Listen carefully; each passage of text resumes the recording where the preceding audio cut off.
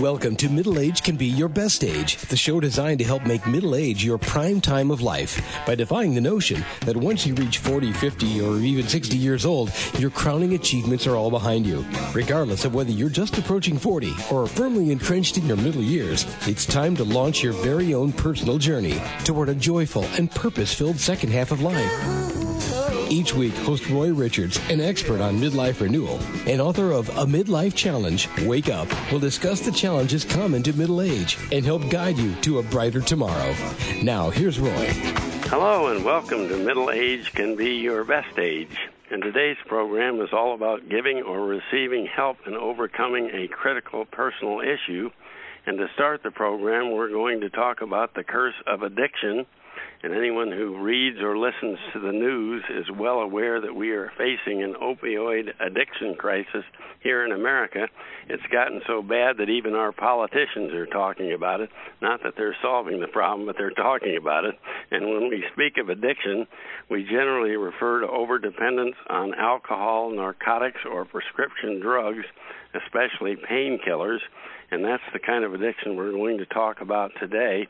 And what if you're married to an addict, your teenage daughter is on drugs, or a cherished friend, an alcoholic, is about to lose everything? In situations like these, addiction doesn't just negatively impact the addicts. It can also shatter the lives of spouses, parents, children, even close friends as well. And I know you'd like to help, but is there anything really meaningful that you can do? Well, my first guest, addiction counselor and former addict herself, Kathy Williamson, tells us that you most definitely can help, and she's here to explain how. And here's her bio. She was addicted to painkillers for 10 years and also was married to a controlling, manipulative, blame-shifting former alcoholic who sucked the life out of her, as she puts it, for over 3 years. She overcame her addiction and reclaimed her life and has been clean for the past 30 years without having ever once attended a support group. And she served as a non-professional crisis hotline counselor for over 12 years and created her own Roadmap Out of Addiction program that helps addicts stay clear. And she's currently a speaker, trainer, and addiction coach, counseling both addicts and their loved ones. And she's author of the brand new book, My Family is an Addict, What Can I Do? And hello, Kathy Williamson, and congratulations on 30 years of drug-free living. Hi, Roy, and thanks for having me. Yeah, that is a statistic that not many people could claim these days. No, that's for sure. Well, if we may, let's begin with your personal recovery. After 10 years battling addiction to pain-killing drugs, what finally caught your attention and led you to the recovery with no relapses? Well, there's several phases to it. One was once I found out what got me into it, which was my childhood and still hating my parents at that time. I identified that and resolved that, but I still was stuck. And at that time, I was doing my lay counseling on hotlines and realized that one day I felt like I was called to open my own hotline someplace. Oh. But that door didn't open until for almost 10 years. Oh, I see. And when that door did open, my whole life turned around in 3 to 4 months. Oh, that's great. And that's because first you saw what was holding you back, and then you discovered what the passion of your life was, and that set you moving forward. Exactly. That sounds great. And then I guess, once you realized that and you had a real goal in your life, you didn't have any room for the addiction anymore. You were finally able to overcome it. Yeah, I overcame it as a byproduct of doing what I love. Yeah. Using my passion to reach out to love and serve others.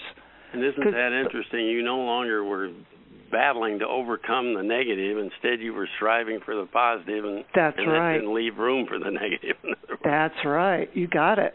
I love that. Well, let's talk about drug or alcohol addiction for that matter. Is it a disease? No. And that's why so many people are still relapsing, because there's underlying issues that you're escaping from. Yeah, that's such a good point. Although you do point out that the structure of the brain can change through addiction, and it kind of takes on a life of its own. Yeah. The initial choice is there, and then depending upon how bad a person gets into their addiction, it does change the chemical component of the brain. Yeah, that's true. But even if a person goes through detox, if they're not taught how to handle their emotions and also identify and deal with what they're escaping from, relapse awaits them. Yeah, well, that's why do addicts? I guess you kind of answered that. Why do addicts, even those firmly committed to recovery, so often relapse and fall back into their former addictive behavior? Isn't willpower strong enough to inspire and sustain a new start? It's not willpower. We all have willpower to do what we want to do. It's the motivation behind it. Their motivation is, I don't want to go back to reaching bottom, and that's their motivation. Yeah. But that's never good enough, because subconsciously they know they survived bottom before. Yeah. And so subconsciously true. it's like, okay, I can handle it again. And so once they relapse, you only feel worse about it right. than you did before, because you know if you try again, you'll probably relapse again. I can see why, that just using willpower alone just wouldn't work. Right. And well, you mentioned the recovery tactics that are consistently more effective than willpower. I guess it's a clear picture in your mind of a positive ultimate outcome, and go into that a little bit. Yeah, it's been proven that what you think about comes about in your life. Yeah. And when a person is in recovery, their focus is on not doing their addiction. Yeah. It's the picture in your mind. When you say, I'm not going to do my addiction, the picture is your addiction. So I help people to change their focus to, okay, what do you want to do with your future? What's your passion in life? Let's get a picture of that and focus on that. Well, I know when you go to an Alcoholics Anonymous meeting, not that I've ever been to one, but I've seen them on TV, the person always says, I'm Joe Blow and I am an alcoholic. Is the following statement true or false? Once an addict, always an addict? I mean, that seems to be what the Alcoholics Anonymous says, but is that true? That's what they're being taught, but no, it's not true. Oh. It's like any... once you're into your addiction, it becomes a habit. Yeah. And then once you relapse, you think, okay, this is just normal. I'm supposed to relapse. I'm allowed to relapse, etc. Yeah. But the addiction is not who you are. It's what you do. Yeah, that's a very good distinction, isn't it? Very much. And most addicts feel that I am an addict, and therefore I am going to relapse, and there is no hope for me. Yeah. And that bugs the heck out of me, because there is hope. Yeah. I've been clean for 30 years. Where are these stories that are not being shared with the public, that lots of people are overcoming their addiction without relapsing or without, the fear of relapse? Yeah, well, let's move on to helping a spouse, loved one, family member, or cherished friend to overcome an addiction. Let's say your spouse or life partner is an addict. What can you do? Can you give us 3 or 4 ways to help move the loved one from addiction to independence? Sure. The first thing is you and the addict need to realize that it takes more than a decision to stop. And the more than the decision to stop requires finding out that person's passion in life. So they have something to change their focus to, something positive, something that, if they discover their passion, they are given so much emotional fuel to keep them headed in the right direction. So as a spouse, I would suggest maybe you can even see what the addict's passion is. Yeah. But because when they're in the throes of their addiction, they're not going to remember, they're not going to know what it is. No, that's true. So the focus is to get them to change their focus from, the fear of doing the addiction, to bring that aspect back into their life that they love to do. Yeah. And the same is true for the spouse, for her or him to discover their passion in life so that they can switch their focus from all the negativity about what the addict is doing and how they're hurting them and how all their lies and manipulation. The spouse that is not an addict has something positive going on in her life that she can that's a good change. point, isn't it? Yeah. Yeah, because if you're so down on yourself and your circumstance, and they're blaming the addict, you're not going to be able to help that addict very much, I wouldn't think. Yeah, and also the addict blames the spouse for their problems. Yeah. You know, they don't take 100% responsibility. No, it's always great to be able to blame someone else. Yeah. And the other thing is the addict needs to be around more emotionally healthy people, not hanging out with other addicts. So if there's on the internet, there's a website called meetup.com, which is, you know, local groups that meet around certain various topics. So what is the addict's passion in life? Is there a meetup group that he or she could go to be around more healthy people? Yeah, well, Chapter 6 in your book is titled "A Plan Ahead to Avoid Relapse." Sounds like a wonderful concept, but can you give us a hint on just how to plan ahead? Yeah, most addicts have a knee-jerk response to people who have hurt them in their past or certain situations. And once they are aware of that and they know they have this tendency to just explode in anger and go off and drink to avoid the anger feelings, they could plan ahead. How can I respond differently? What's a better reaction, whether it be a verbal response or an actual physically walking away from the circumstance? Oh, I see. Yeah, that's a good point. But well, let's turn our attention to what as you call them, the forgotten people, husbands and wives of addicts.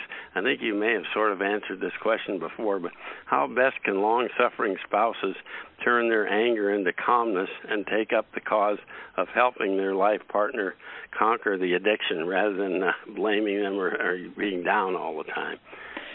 Yeah, there's two things. One, there's a technique called tapping or emotional freedom technique. Yeah, I think we've had a prior guest talk about that. It's a fascinating technique, I know. Yeah.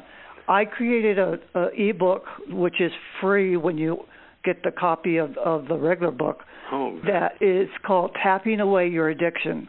Oh, that's great. And it not only teaches you this simple 5-minute thing that can help you control your emotions, you not only learn how to tap away the negative emotions, but you also learn how to tap in the good stuff, the self-confidence and so forth.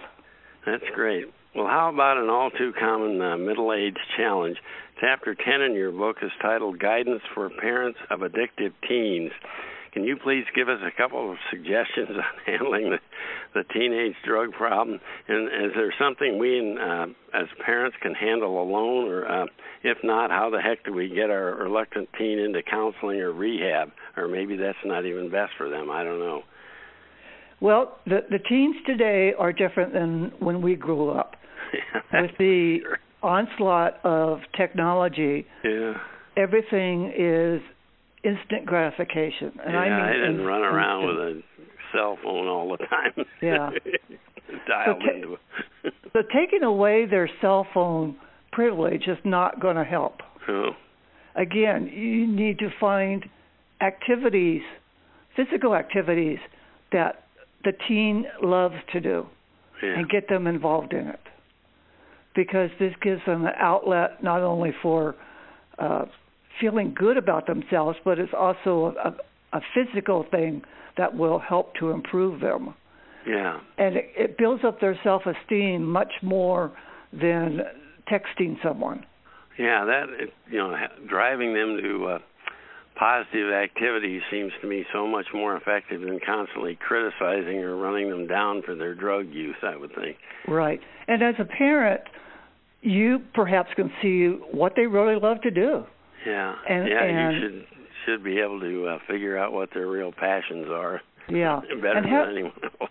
And have that conversation with them. Yeah. To get involved, and again, it's not focusing on not doing the addiction, and stopping it. You've got to replace it with something positive. Yeah, I would think some teenage addicts may be unconsciously crying out for more attention and concern to help them discover what their true passions are, rather than definitely.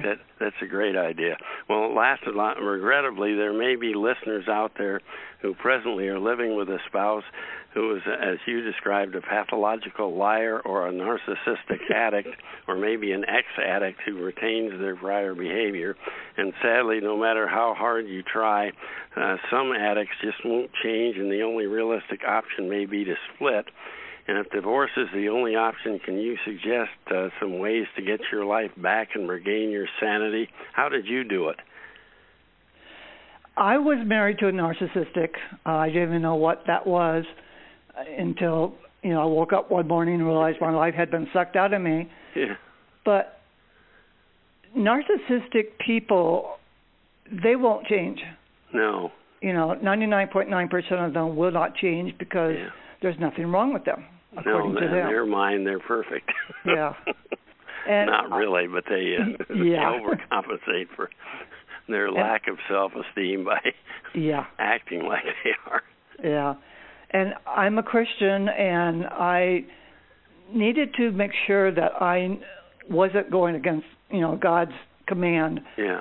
We all heard that God hates divorce. Well, there was a book that really helped me from a Christian perspective called Divorce, God's Will, ? And that really opened my eyes to how much God loves me. And I came to the conclusion, if my parents wouldn't want me hanging out with this person who's destroying my life, would God want me to stay there? Yeah. Well, God wants all of us to have a fulfilled, He loves us, and He wants us all to have a fulfilled, happy life, a joyful life, and He certainly doesn't want anyone to suffer for years and years through a bad marriage. So. And especially if there's domestic violence going on. Oh, yes. Get out as soon as you can. Well, let's talk about a more positive subject. Your brand new book, My Friend is an Addict, What Can I Do? And the subtitle is Use the Roadmap Out of Addiction to Influence Your Friend and to Take Back Your Life. And how is your book different from other books on addiction? Well, one, it has a roadmap that definitely shows an addict the way out of addiction without having to go through relapse. And secondly, you can apply the same principles for people who are dealing with the addicts, the spouse and so forth. There's not that many books out there for the spouse that most of them just are trying to show you how to convince the addict to get into a rehab. Yeah. And that doesn't do anything for the spouse. I like how you say that some of these support groups are like the blind leading the blind. Oh, they are. They are. Yeah. Well, despite the title, would the book be useful for a listener who is battling his or her own addiction? It sounds like it would, but... It would. They need to be willing to not put up a wall when I say it's not a disease and you need to take 100% responsibility.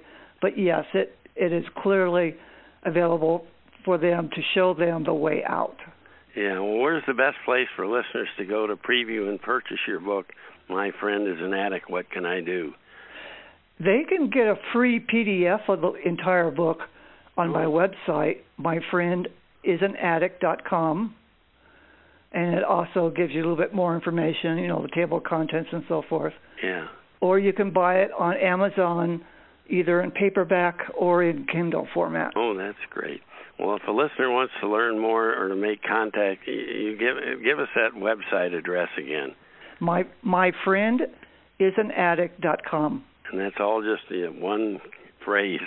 Yes. Together. Okay, yeah, I checked that, and there's a number. And you also have founded a community called Renegade Influencers. Tell us about your community's goal and how an interested listener can join it. On the same website, there's a tab for Renegade Influencers. Oh, I see. Who are these people? People like me who buck society's box that they want to put us in. And I teach. Can you imagine a society where everybody is on the same page on how to influence the addict? Yeah. Everybody's telling the addict, hey, go find out what your passion is. Change your focus. Yeah. Change your beliefs. Get out of the rut. Right now, everybody's focus is go to a meeting. Yeah. Come on. There's got to be more help than that.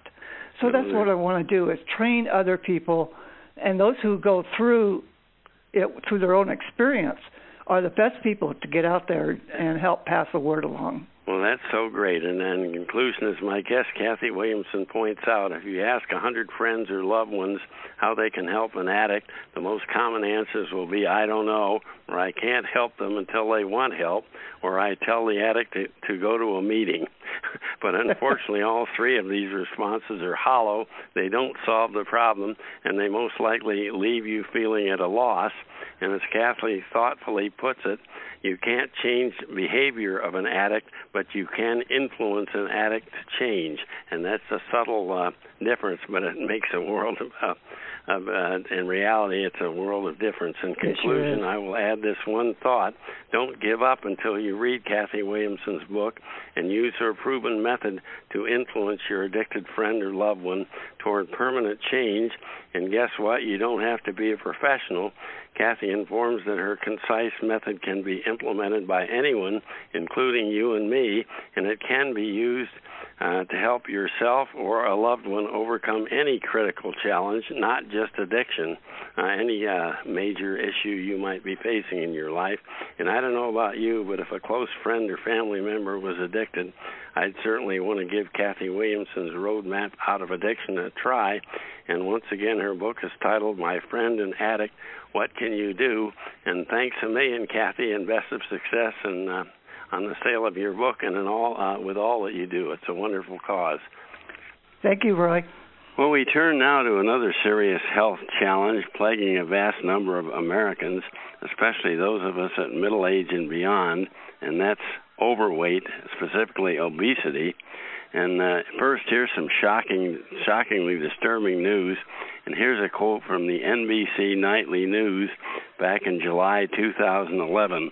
And the reporter was Juan Williams, and isn't that the same guy who now appears regularly on the Fox News channel? I believe it is.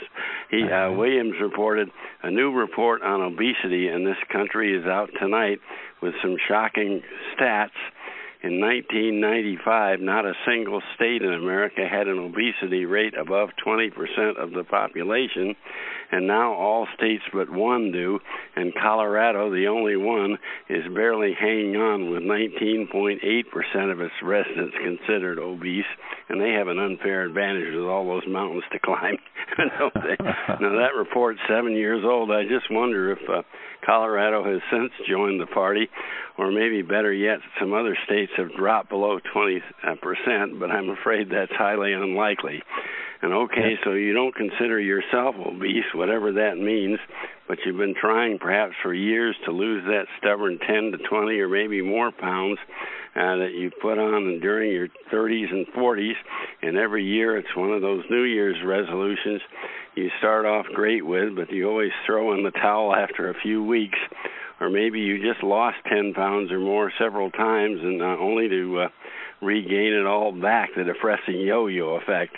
And my next guest, healthy living expert Ed Dodge, MD, is here to suggest a new approach. He tells us that folks seeking a major life change, like losing weight and keeping it off, are far more successful, but when supported by others in small groups. And he's here to talk about some of the best ways to initiate this small group approach, along with some clear guidelines for lifelong health and well-being. And here's Dr. Dodge's remarkable biography. He grew up as a missionary kid in the wilds of Angola and southern Africa. He returned to the U.S. as a teenager and earned his M.D. from the University of Indiana School of Medicine. Plus, he has a master's degree from in public health from Johns Hopkins. Pretty impressive. He spent most of his career in Florida, first as a director of a local health department, and then for many years as a family physician. And after retiring from his practice in 1996, he's made numerous volunteer and mission trips to Zimbabwe, and in 2010 was appointed as a volunteer visiting adjunct professor at Africa University in Zimbabwe. He presently serves as an advocate for the great value of holistic healing, body, mind, and spirit, and he's author of several books, including Be Healthy, Simple Guidelines for Lifelong Well-Being, that we'll talk about today. And hello, Dr. Dodge. We're honored to have you as a guest. Thank you, Roy. It's a pleasure to be here. I appreciate the invitation. Well, before we talk about solutions, I'd like you to comment briefly on the problem. What are some of the unfortunate and perhaps even deadly consequences of being totally out of shape and carrying around a significant number of extra pounds at middle age? Unfortunately, the more weight a person carries, more excess weight a person carries, the greater the risks of multiple other diseases, including diabetes, type 2 diabetes, heart disease, stroke, hypertension. All of those risks increase with increasing weight. So it's not just a single problem. It's a multi. It's like a chain of reactions that are related to being overweight. Yeah, and it just doesn't make you feel good either. I always talk in my book about how it's very difficult to renew your life in a soft 50-pound overweight body. It just kind of depresses your whole outlook on life, not to mention those awful health risks you talk about. Well, for a lot of us at middle age, the extra pounds and health problems kind of sneak up on us. What's the reason that so many of us, even those who were athletic in their early 20s, encounter serious health problems in our 40s and 50s? Is declining just a natural result of aging, or is there anything we can do to arrest or perhaps even reverse this health decline? It is not a natural result of aging. I can tell you that absolutely. I've spent many years in Africa, and the infant mortality rate there is higher than it should be. But when people reach adulthood, by and large, they remain slender for life. That has been true up until the last 20 years. That's changing. And the reason it's changing is that the Western fast foods have started to come into Africa like a tidal wave. All they don't need is McDonald's. And now they're eating burgers and chicken and pizzas and all the things that are put on the weight. Food, the type of food a person chooses to eat makes a huge difference. What a shame that we're spreading that bad culture around the world. Yep. They're going hand in hand. Well, on your program, on our program, we often emphasize the two of the keys to a thinner, healthier you: diet and exercise. But in the intro to your book, Be Healthy, you tell us there are 4 underlying principles for healthy lifestyle. And what are the other 2?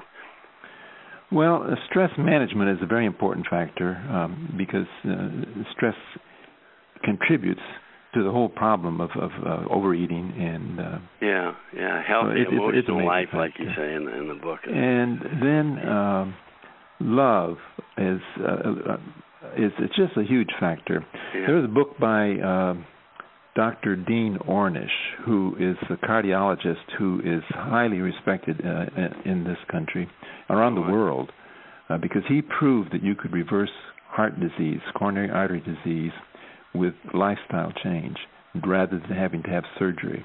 Yeah. And he wrote the book Love and Survival in 1998 after he had done his basic years of research in this whole field. He found that being connected in small groups where people cared about each other was just as important as diet and exercise and stress management. Yeah, well, that's sort of the theme of today's program. How can friends and loved ones help boost our motivation to lose weight? What are some of the ways they can help us do that? Well, the most important way is simply to be there in a supportive, caring way, not in a nagging way. I really need to emphasize that difference. Yeah, I was especially when you're attempting to lose weight with your spouse, and the spouse is nagging you all the time about what you're eating.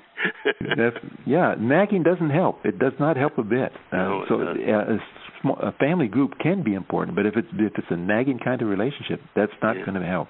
Yeah. It has to be a caring kind of relationship. I'm here for you, and I'm here to walk with you. I'm here to join you in changing our eating habits. Yeah. I like the way you say it. You become responsible to others who are tracking your progress. When you have to show up periodically and show how much weight you've lost, and maybe have a log, show your log of what you've done to lose the weight. I think that really helps when it's not just yourself you're responsible to. But well, there are groups. Weight loss groups that have that kind of a relationship, and that does help. There's no doubt about it. Yeah. Well, any suggestions on the best way to recruit a weight loss team partners? What if your spouse, closest friends, and immediate family members already are thin and healthy, or you want to avoid that nagging experience you're talking about?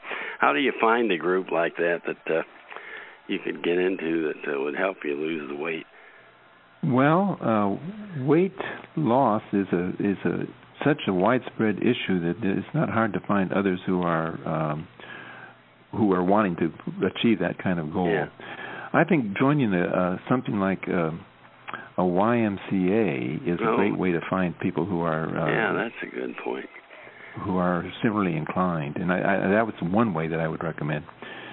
Church groups can be helpful.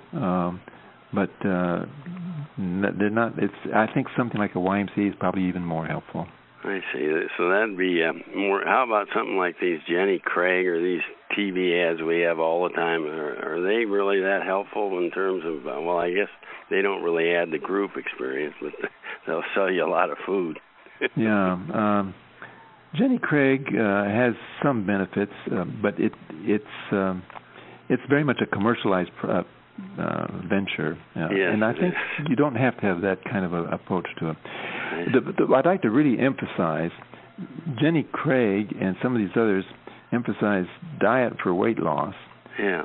And diet should not be thought of as a temporary kind of approach. It needs to be a lifestyle change. It's so crucial. You reach that target weight and you say, "Whoopee! I can go off the diet now."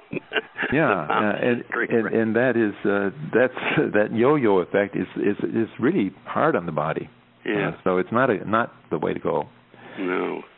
There's a book that was published just a couple of years ago called the Finding Ultra by a man named Rich Roll. Oh. And let me just read the first sentence describing that book. On the night before he was to turn 40, Rich Roll experienced a chilling glimpse of his future. Nearly 50 pounds overweight and unable to climb the stairs without stopping, he could see where his current sedentary life was taking him. And he woke up.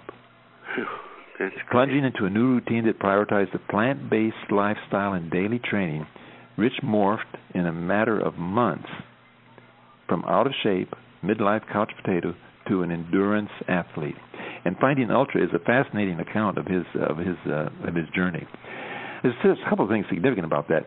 It was the night before he turned 40 is when he realized this. And I found in my practice through the years, 40s are such an important age. People wake up in the 40s to realize they are not going to live forever. They're not immortal. Start taking care of themselves. So 40 is a significant age group. I love the title of your show, by the way. I firmly believe that. Well, your weight loss support group sounds like a great idea, but let's speak for a moment about creating healthy meals, both to lose weight and keep it off. In Chapter 2 of your book, Be Healthy, your son Randall describes 4 CRAP, food and drink categories to avoid. CRAP. What are these four letters represent? Well, I forget specifically what his 4 letters represented, but basically... C is the caffeine, R is refined sugar and flour, A, additives, and P, preservatives. You might expand that. And that's makes a nice headline, sort of. But it's highly processed foods and foods that are, which means foods that have you don't recognize their food just if they're in a box, or if you have to open a jar but you don't know what's in it and the preservatives. All of that adds to what are called fake foods, and the processed foods add enormously to our weight problem. The plant-based approach to healthy eating is becoming universally recognized as the most important way to.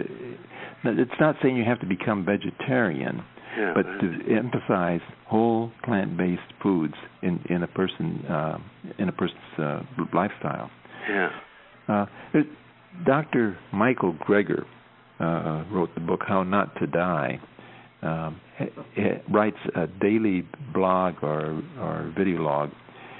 And he happened to write one that I came across just yesterday that said how you can lose weight by eating more.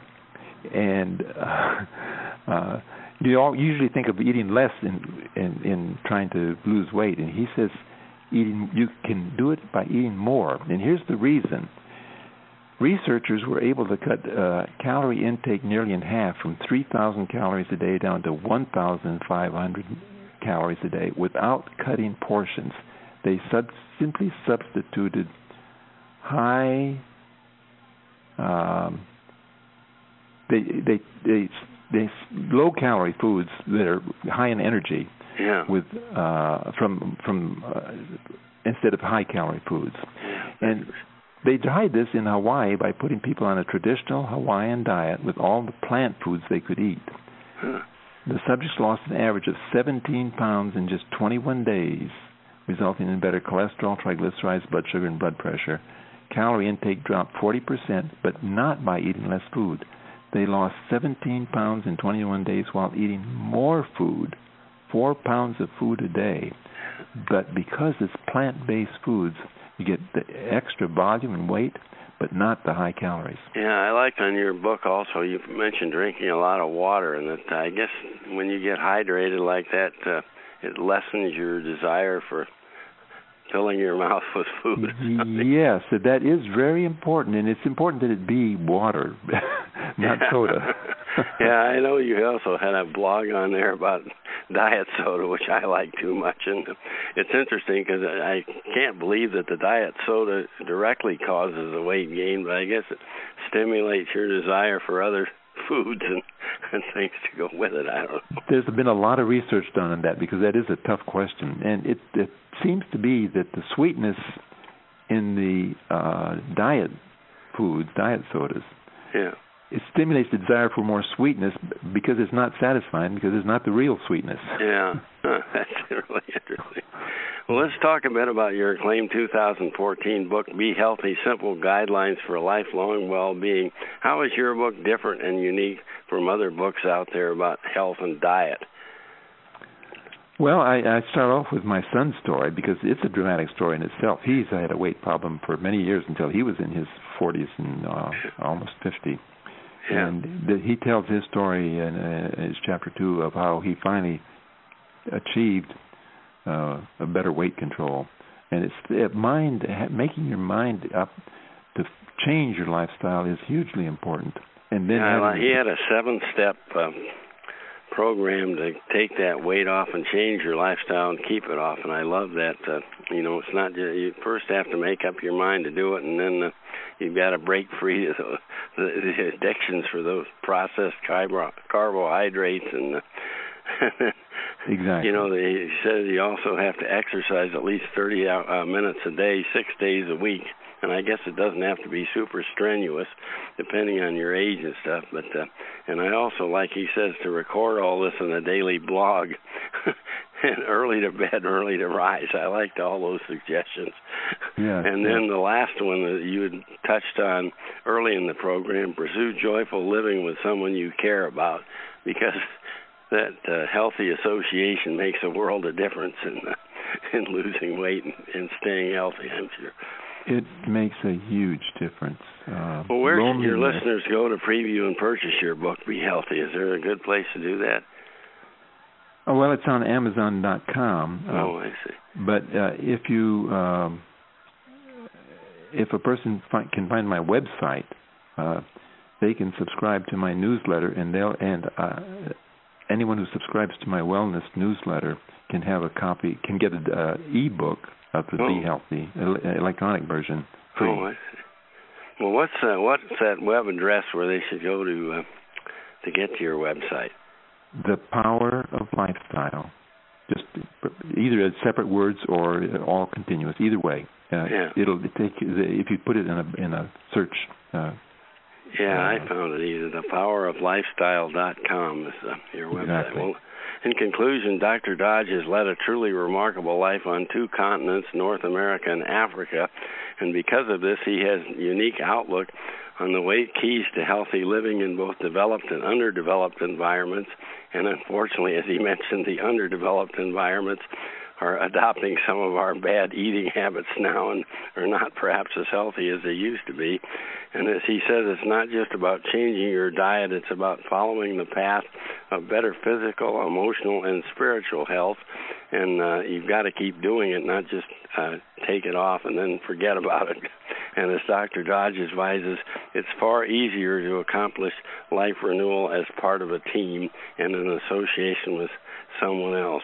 And to help you spur action, I highly recommend you preview and purchase Dr. Ed Dodge's book, Be Healthy, Simple Guidelines for Lifelong Well-Being. And that's what they are. They're easy to implement, and they're something all of us should read. It's not just for medical professionals. It's for you and me as well. And thank you so much, Dr. Ed Dodge, for joining us here today. May I make a final comment before closing off? Of course. The point I'd like to make is that you can extend middle age by a healthy lifestyle up to 75 or 80. Our goal here on the program, we say middle age starts around 40 and ends at question mark. Yeah, well, you can make it a long, healthy middle age by a healthy lifestyle. Yeah. And thank you so much. And now let's all go out and have a healthy lifestyle. And tune in next week on Middle Age Can Be Your Best Age.